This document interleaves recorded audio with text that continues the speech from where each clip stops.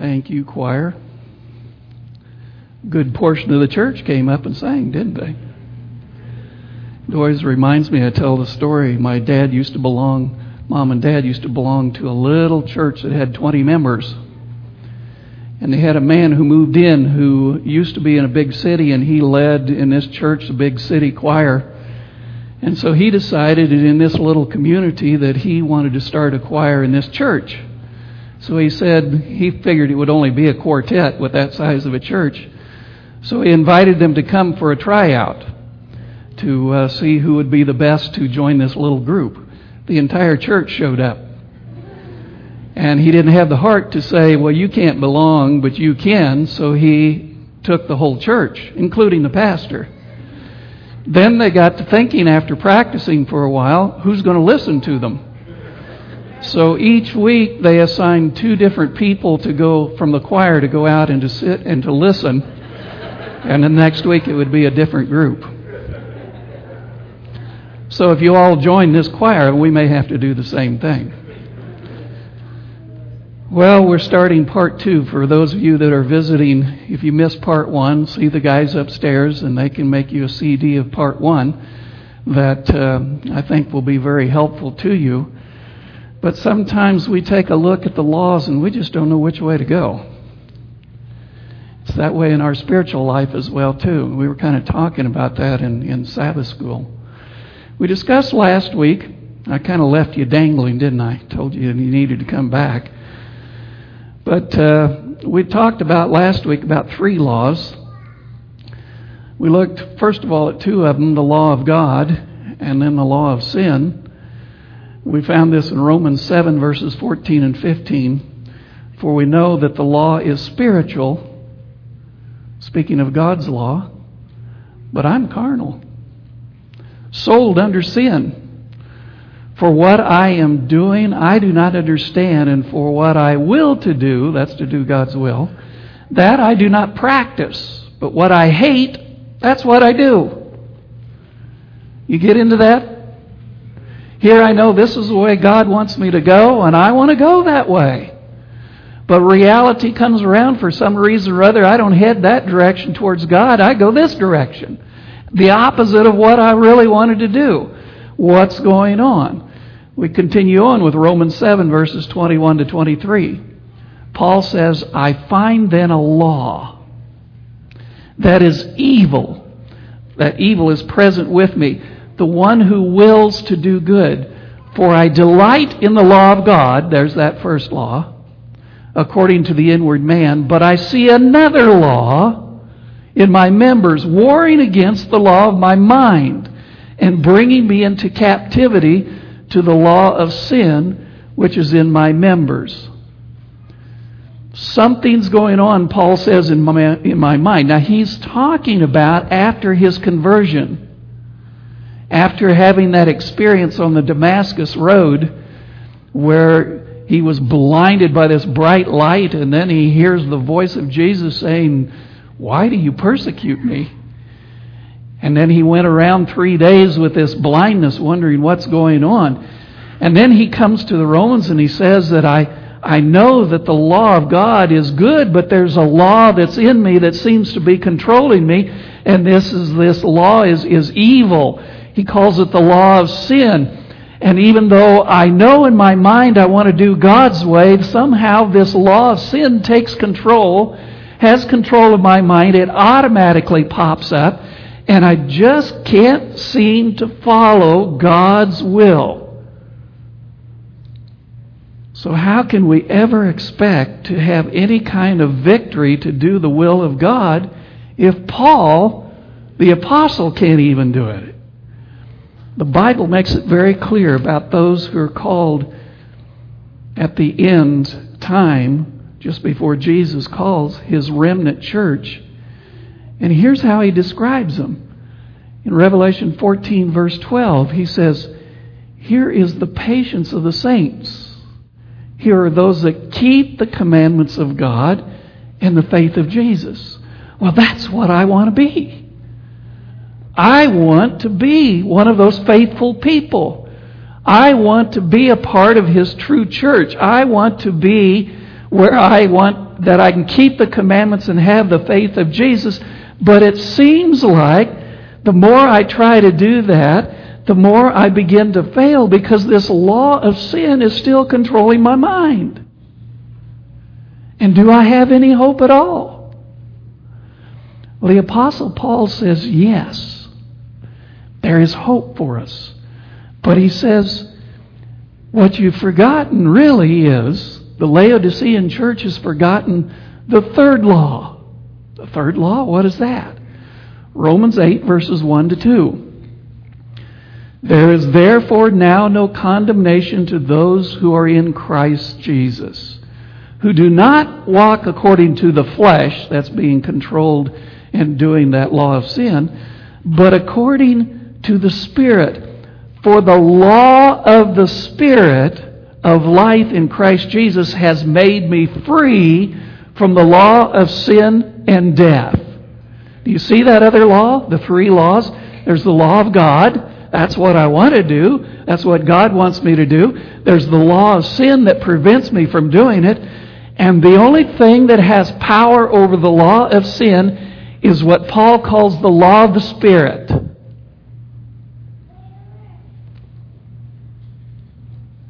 We must walk under the control of the law of the Spirit, and that's called sanctification. Romans 8, verse 14.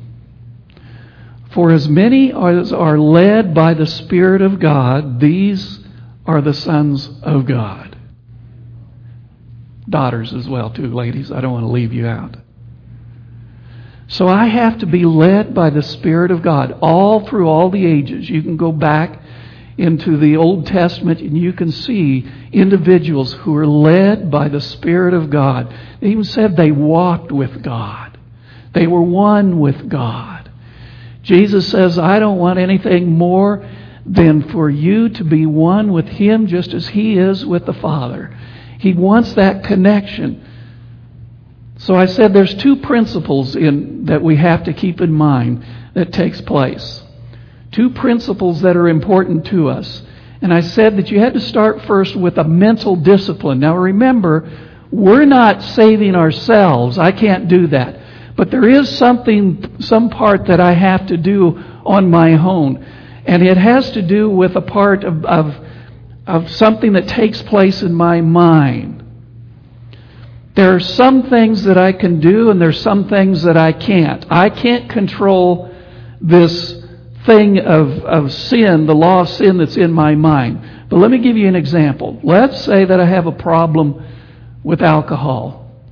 And it's destroying my family and it's destroying me physically. Okay? Now I've got a problem and I have to come to a point to admit that I have this problem. If I never admit that I have this problem, I'll never change. Okay?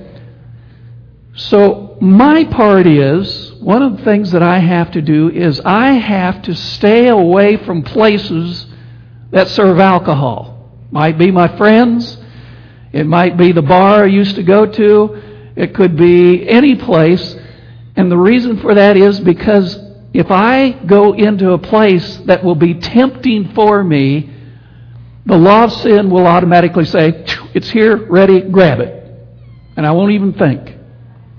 So I've got to stay away from those places. That's my part.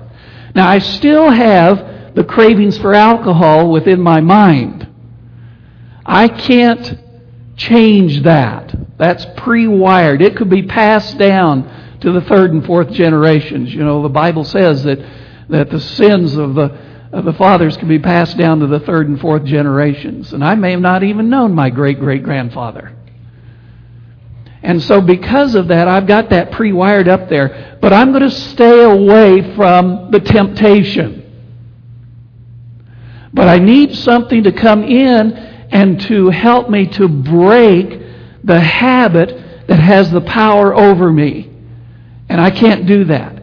Now, another thing that I have to do that's on my part. If I say I can never be free from alcohol, guess what? I'll never be free. God cannot come in and do anything if I always see myself as an alcoholic. But when I begin to see that there is, in Alcoholics Anonymous, they call it a higher power. We know it's God. When I know there's a God who wants to free me from the law of sin, and I begin to see myself free by the power of God from this thing that has been controlling me, it will help me go in the right direction. It gives permission of the Holy Spirit to be able to come in and to do something. I can't do it on my own. So there's that mental discipline that I have to learn about myself. The second thing that we didn't touch on last week is we have the mental discipline. Now I have to be Holy Spirit disciplined. Remember, I'm at enmity with God. Enmity means I'm at war at God. I have to begin to learn a new way of life in walking under the control of the Holy Spirit. Remember, it is the law of the Spirit that's going to free me from the law of sin that is already in my mind. Romans chapter 8 and verse 11. But if the Spirit of Him who raised Jesus from the dead dwells in you, He who raised Christ from the dead will also give life to your mortal bodies through His Spirit who dwells in you. I can have a new life, not from what I do, but from what the Spirit is willing to do in me. If the Spirit dwells in me, I can have victory over the law of sin that I have no control over. But you might be thinking, I already know that, Pastor. That dwelling of the Spirit in me is called the latter rain experience. And I've been praying and praying for that experience to come. And I know when the latter rains hits, I will be changed. Let me tell you something. If you're waiting to what many Christians call the latter rain experience to make you ready for the second coming of Jesus, to make you sanctified instantly, I'll tell you what, you are wrong. Because that's not the purpose of the latter rain. The latter rain is to bring in the harvest, not to make you ready. If you're waiting for the latter rain experience to make you ready, guess what? You're going to miss the boat. Joel 2, verses 1 and 2. Blow the trumpet in Zion. Sound an alarm in my holy mountain. Let all the inhabitants of the land tremble, for the day of the Lord is coming, for it is at hand. Joel, the context of this in Joel chapter 2 is talking about just before the second coming of Jesus. Okay? He's saying it's at hand. The day of the Lord is at hand. Now, let's continue on. A day, this is before the second coming. The second coming is going to be a day of rejoicing. But before that, it's going to be a day of darkness and gloominess. A day of clouds and thick darkness, like the morning clouds spread over the mountains. A people come, great and strong, the like of whom has never been, not will there ever be any such after them, even for many successive generations. Look, this is painting the picture that before Jesus comes, this gloominess is going to come where the world is going to turn on God's people. So this is the context. We're going to see evil like we've never seen before. We're going to see the forces of the devil like we have never experienced. No generation have ever experienced within their life. The winds of strife are going to be let loose. Now, if that is the case, and I'm waiting for the latter rain experience, I'm not going to make it through that. So that is the context. Now let's go to Joel 2, verse 12. Now therefore, says the Lord, turn to me with all your heart, with fasting, with weeping, and with mourning. God's people will have to recognize beforehand their terrible condition. They must turn to God in a state of repentance. They must be fasting and weeping and mourning over their condition because they realize that they cannot save themselves. The desire to change our ways from a sinful lifestyle under the control of the law of sin to desiring a sanctified life, the turning away is given a title. Joel 2, verse 23. Be glad then, you children of Zion, and rejoice in the Lord your God, for He has given you the former rain. I have to experience the former rain before I can experience the latter rain. But what does that mean? For He has given you the former rain faithfully, and He will cause the rain to come down for you. Who's causing the rain? God is. The former rain. He doesn't want you to forget that. And the latter rain in the first month. So first comes the former rain, and then the latter rain takes place later on. He's using a terminology that Joel would use because that was an agricultural type setting back in those days. And he's looking and he's saying, look, what you've got to have, you've got to experience. There will be two types of rains, but you've got to experience the first one before you can have the second one. Notice the former rain comes before the latter rain. Israel was mainly that agricultural place, and when the farmers planted the seed in the fall of the year, they had to have a rain to come to make the seed grow.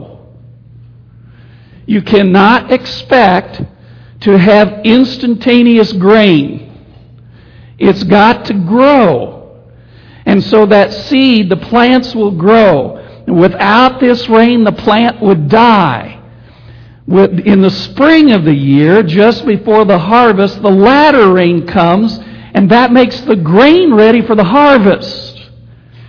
We think that the grain being ready for the harvest is God making us ready, but it's got to happen before then. We've got to be able to grow and learn to grow in Jesus Christ before we can ever expect to have the ripened grain. Both rains are important, but the former or early rain must come first. If you wait for the latter rain to make the grain ready, it's too late. The Old Testament used this terminology to describe the work of the Holy Spirit. Take a look at Matthew 3 and verse 11. John the Baptist is speaking, and he's saying, I indeed baptize you with water unto repentance.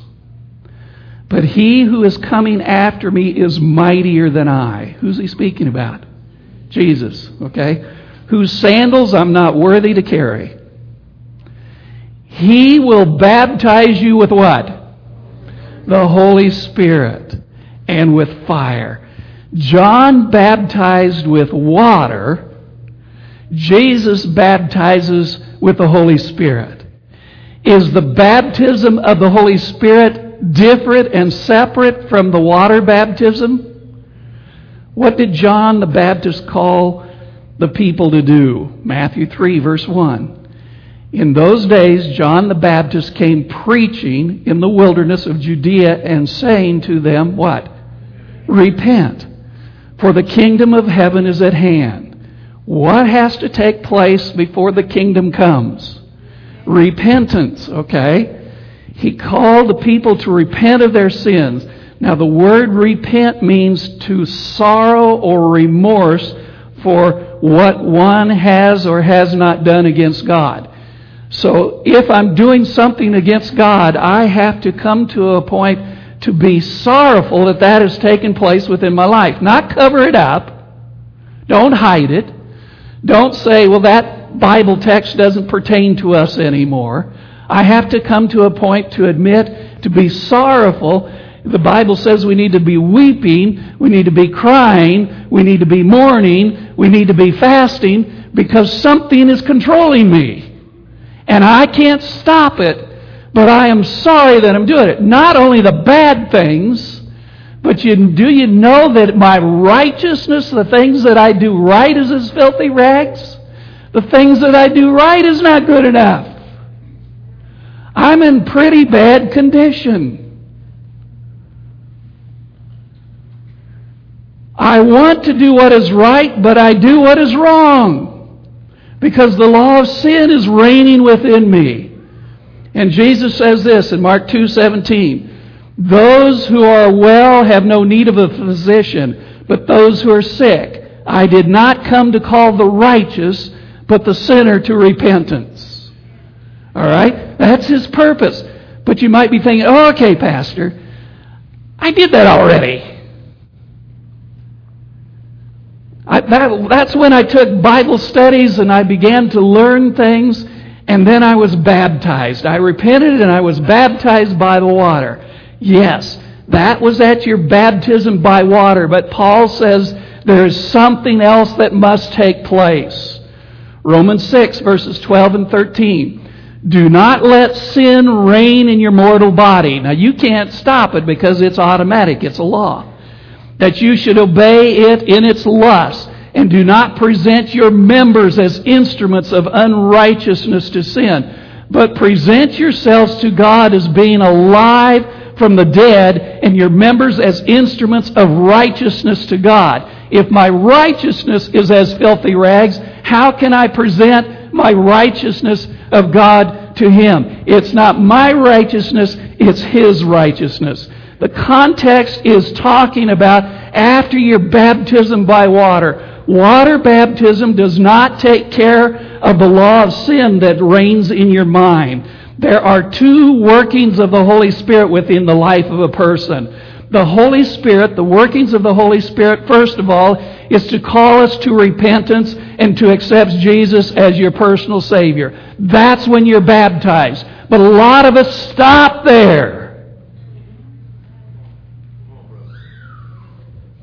I'm glad you're here. A lot of them stop there. But they need to grow. But they can't grow until there is some rain. John 16, verse 13. When He, the Spirit of truth, has come, He will guide you into all truth. For He will not speak on His own authority, but whatever He hears, He will speak, and He will tell you things to come. The Holy Spirit will first lead you to the truth in Jesus Christ and to repentance. But it hasn't taken care of the law of sin in your mind yet. When you're baptized, it's just saying, I've got a problem, and I'm sorry for it, but I need more help. That's when the Holy Spirit that's working in me is calling me to repentance, to accept Jesus, but then I have to give Him permission to sanctify me. Sanctify me means to change me, to help me. And I need help with this thing. It's coming off my ear. To break the law of sin that controls us can only come from the Holy Spirit. This is the baptism of the Holy Spirit, the first rain, the early rain, not the latter rain.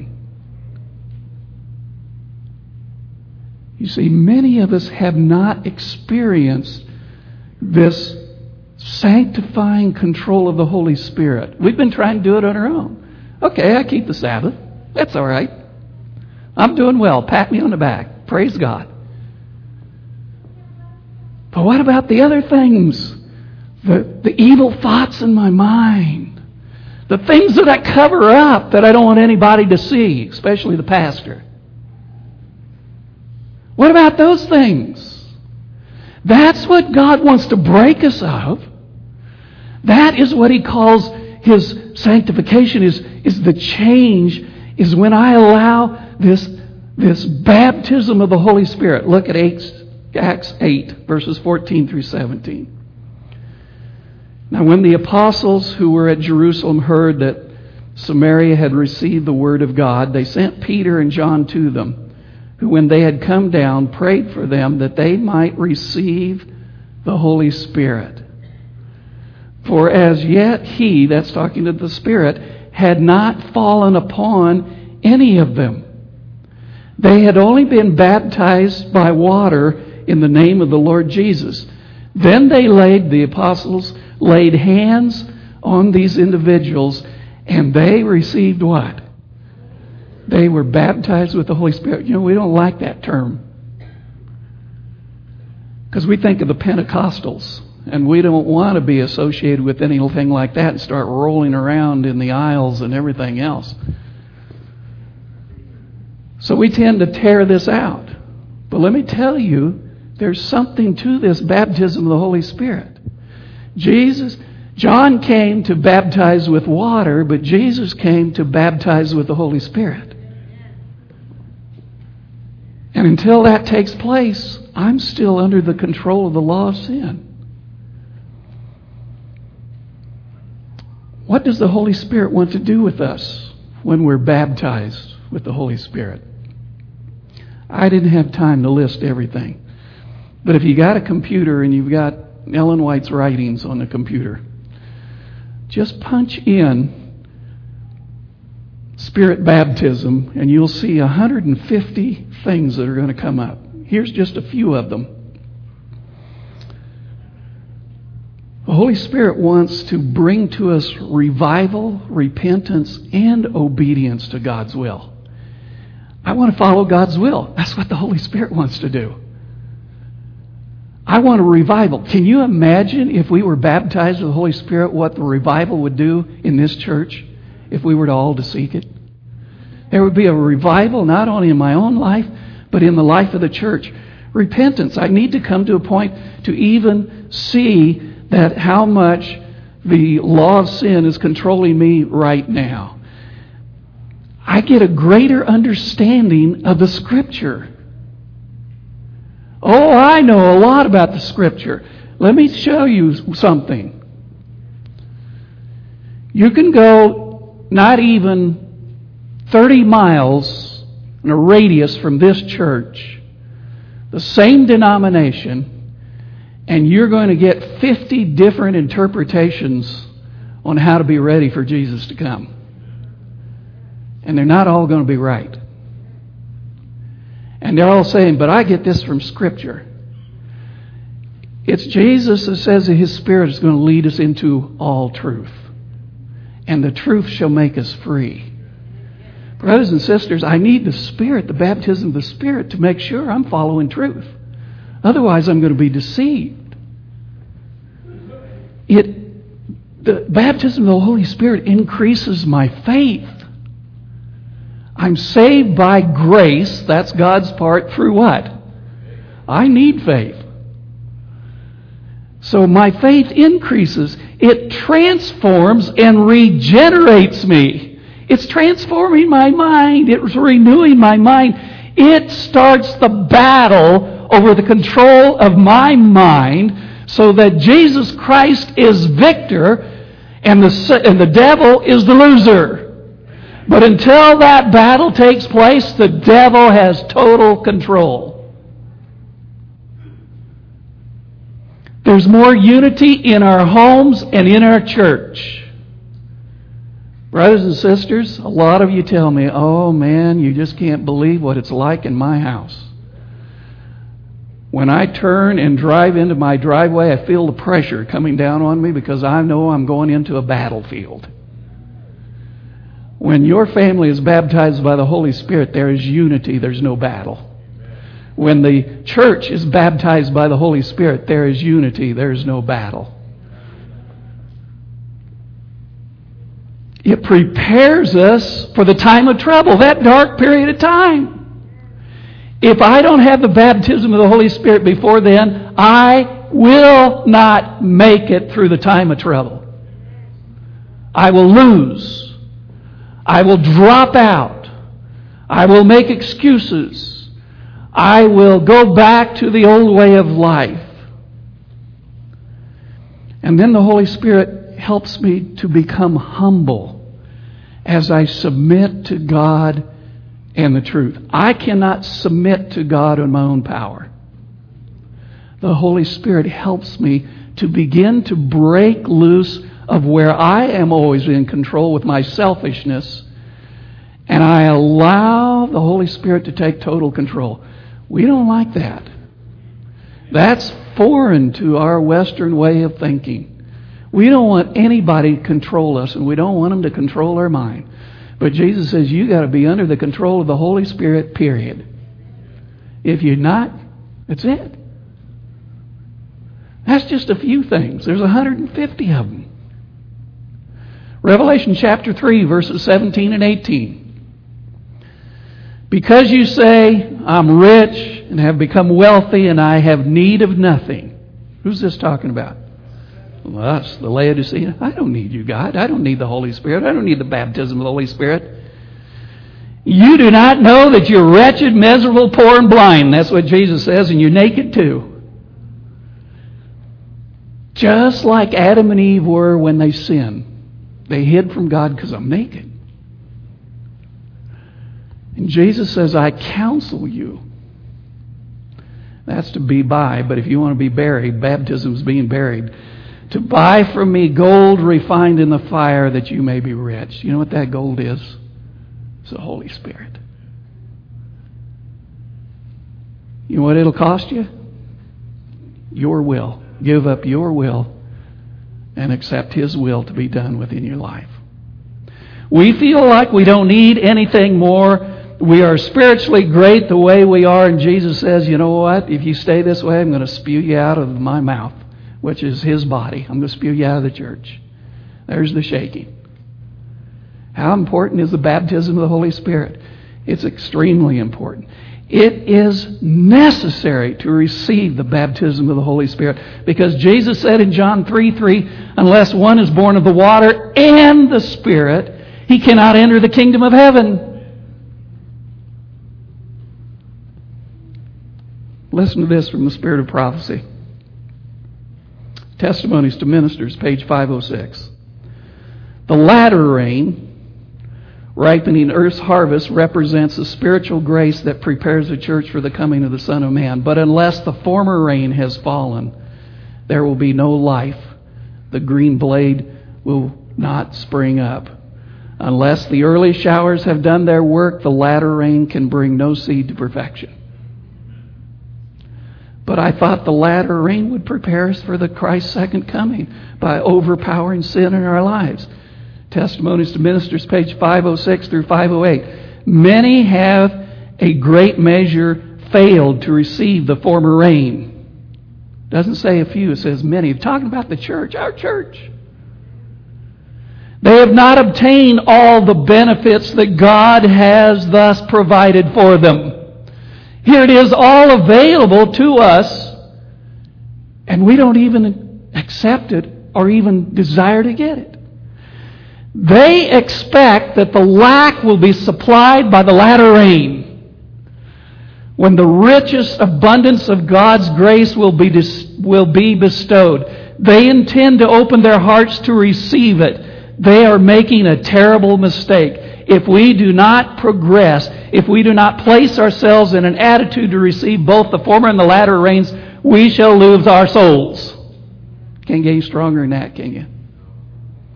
Early Writings, page 71. I saw that many were neglecting the preparation so needful and were looking for the time of refreshing and the latter rain to fit them to stand in the day of the Lord and to live in His sight. Oh, how many I saw in the time of trouble without shelter. They had neglected the needful preparation. Therefore, they could not receive the refreshing that all must have to fit them to live in the sight of the Holy Ghost. If I do not have the former rain and seek it within my life, the latter rain will do absolutely nothing. In fact, it will come and disappear and we won't even know it. And we'll still be looking, waiting. When's it going to happen? And it has been, and we did this in our own church, and I apologize. We've sat here and we've been praying for the latter rain. We should have been praying for the former rain, the baptism of the Holy Spirit, the early rain, whatever you want to call it. We've been praying for the wrong thing. But I thought the Sabbath was the seal of God in the last days. And I keep the Sabbath, so I'm doing okay. But the fullness of the Spirit baptism is the method by which we receive the seal of God. In other words, I can keep the Sabbath, but what good would it do if I have not received the seal or the baptism of the Holy Spirit? It means nothing. I can keep it perfectly from sundown Friday to sundown Saturday, and I can read everything, and I can do everything, and I can come to church and not miss a day, a Sabbath. What good is it going to do if I don't have the Holy Spirit? If the Holy Spirit does not have control of my mind, I'm just keeping the Sabbath for nothing. Might as well keep any of the other days of the week. Ephesians 1, verse 13. In Him, that's Jesus, you also trusted, after you heard the word of truth, the gospel of your salvation, in whom also, having believed, you were sealed with the Holy Spirit of promise. Fulfilled truth, such as keeping the Sabbath, is of no good if you have not been sealed with the Holy Spirit. Is the Sabbath going to be an issue at the end of time? Yes. We often call it the seal, but the seal, the Sabbath itself, is not sealed until I have been baptized by the Holy Spirit. Until I am under the full control of the Holy Spirit. I will not be changed. I cannot help others to see the Sabbath or to see anything if I myself am under the control of sin. What good is it going to do? How am I going to help prepare people for the second coming of Jesus when I'm not even under the control of Jesus myself? How's the grain going to be ripened in my life and the life of my family and the life of others and the life of my church if I'm not controlled by the Holy Spirit? What if my church is not controlled by the Holy Spirit? What good is it going to do? Absolutely nothing. So the question is, what do I have to do in order to receive this baptism of the Holy Spirit?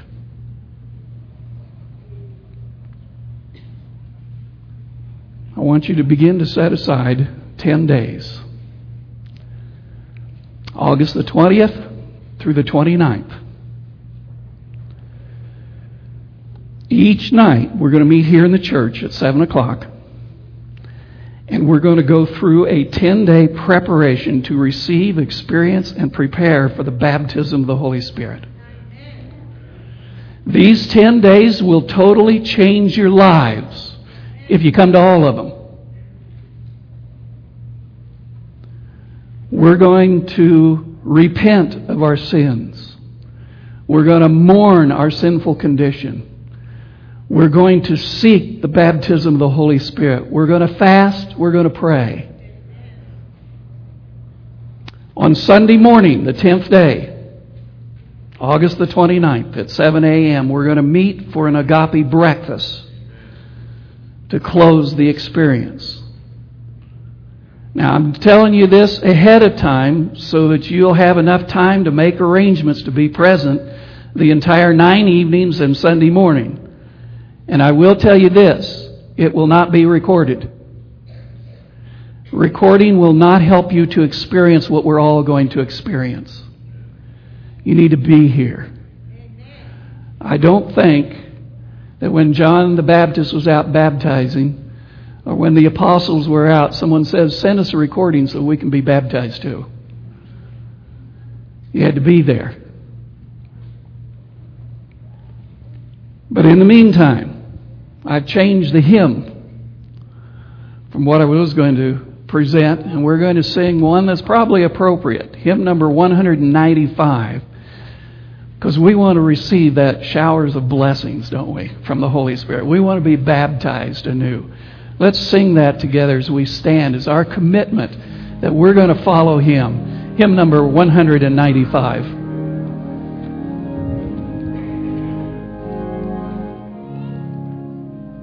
Should we stand as we sing?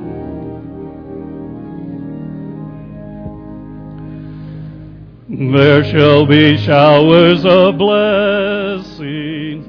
This is the promise of love.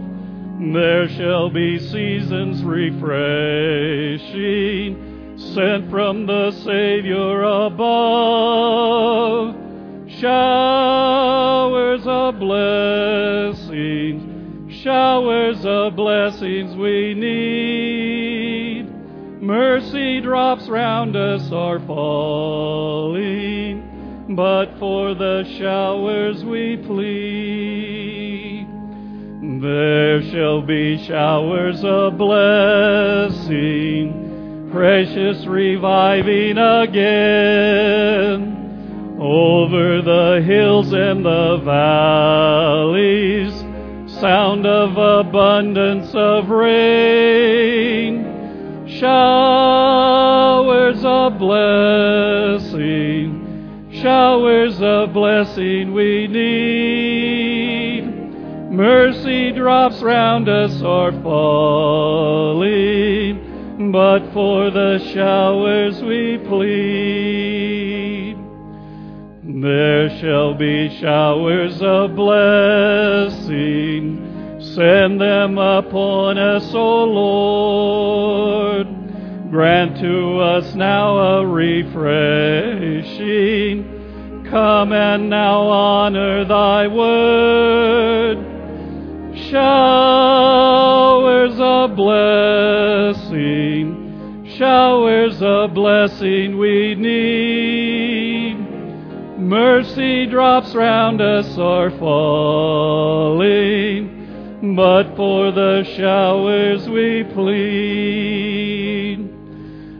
There shall be showers of blessings, oh, that today they might fall.